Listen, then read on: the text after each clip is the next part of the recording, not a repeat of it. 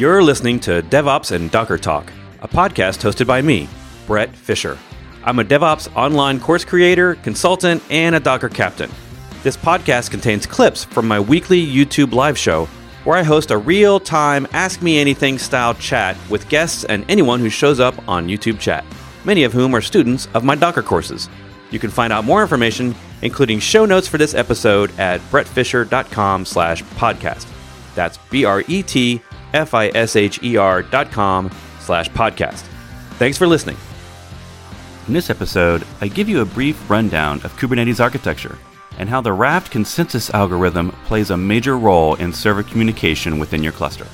All right, so the next question up, since we're on the topics of Kubernetes, Kubernetes architecture, can you explain? Let me move that down there. So in general, Kubernetes, the architecture is very similar to that of Swarm. If you're familiar at all with any of my courses, you know that I talk a lot about Swarm. And Kubernetes architecture is very similar. You have, in Kubernetes, you call them masters. Masters. In Swarm, they're called managers, but it's the same thing. And in a production cluster, you want at least 3 of those, maybe 5. Kubernetes by default will not run, it won't want to run your normal containers on those nodes, but of course you can if you want to. In Swarm, you're allowed to run anything you want on the managers, but you can always prevent that. So generally in a larger cluster, since you have 2 tiers of servers, you have the masters or managers, and then you have the worker nodes, or in Kubernetes, they're just agents. They're just regular nodes. And those nodes run a couple of containers that manage them. And basically, they sit on top of Docker, and it tells Docker what to do.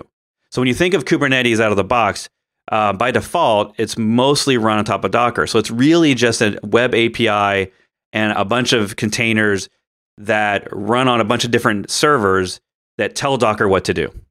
And then once you've built that out, then you have to decide on what kind of networking you want. There's a bunch of different networking plugins. And those will allow you to allow your containers to talk. And they have different levels of complexity. You know, there's everything from easy ones like Flannel that act a lot like Swarm to ones from Cisco that allow you to integrate your Kubernetes cluster with your Cisco networking products that you already have. So there's lots of options there. And then, of course, you have to consider things like storage, logging, and all that stuff. But that stuff all rides on top of Kubernetes and then usually talks to the Kubernetes API. So when you think of Swarm and Kubernetes, they don't really differ much in kind. They just differ in level of effort and complexity. So each one of them is going to have 2 types of servers, the ones that control it and the ones that do most of your applications, run your applications.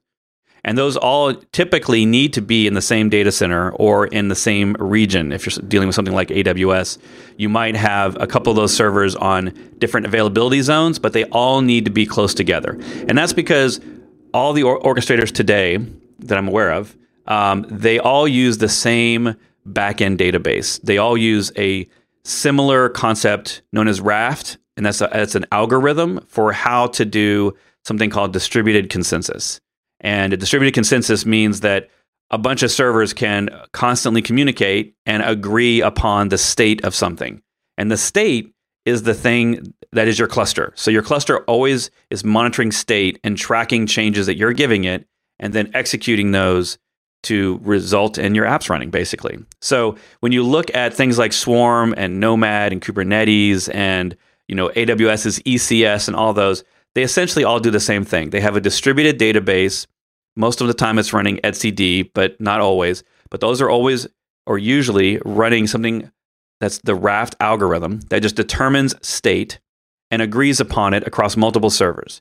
And then your job as the operator is just to tell those things, hey, I want you to execute this task, or I want you to execute this workload, or deploy this many containers, that kind of thing. And its job is to look at what you've asked it to do and look at what's currently running in the cluster and then make those the same, essentially. So it's a differencing system that looks at your commands and the stuff you're giving it, usually in YAML, and it just decides how to get that done the best way it knows how. And once you understand those basics, the nuances of the commands and the YAML formatting is just something you have to learn, right? Once you realize that there's not a whole lot going on in the background other than these things constantly looking at your commands and saying, hey, you said run 5 containers. I'm going to keep checking to make sure 5 containers are running, that kind of thing. A lot of the rest of it sort of falls into place. And they all the different orchestrators have different networking options, whether you want to run on, just raw networking with real IPs on the network, whether you want to run virtual networking and have virtual subnets, or you want some sort of higher level abstraction like an overlay network that makes it seamless. It makes everything seem like it's on the same network together, even though they may not be. So that's it in a nutshell. Hopefully I answered the question. So thanks for listening, and I'll see you in the next episode.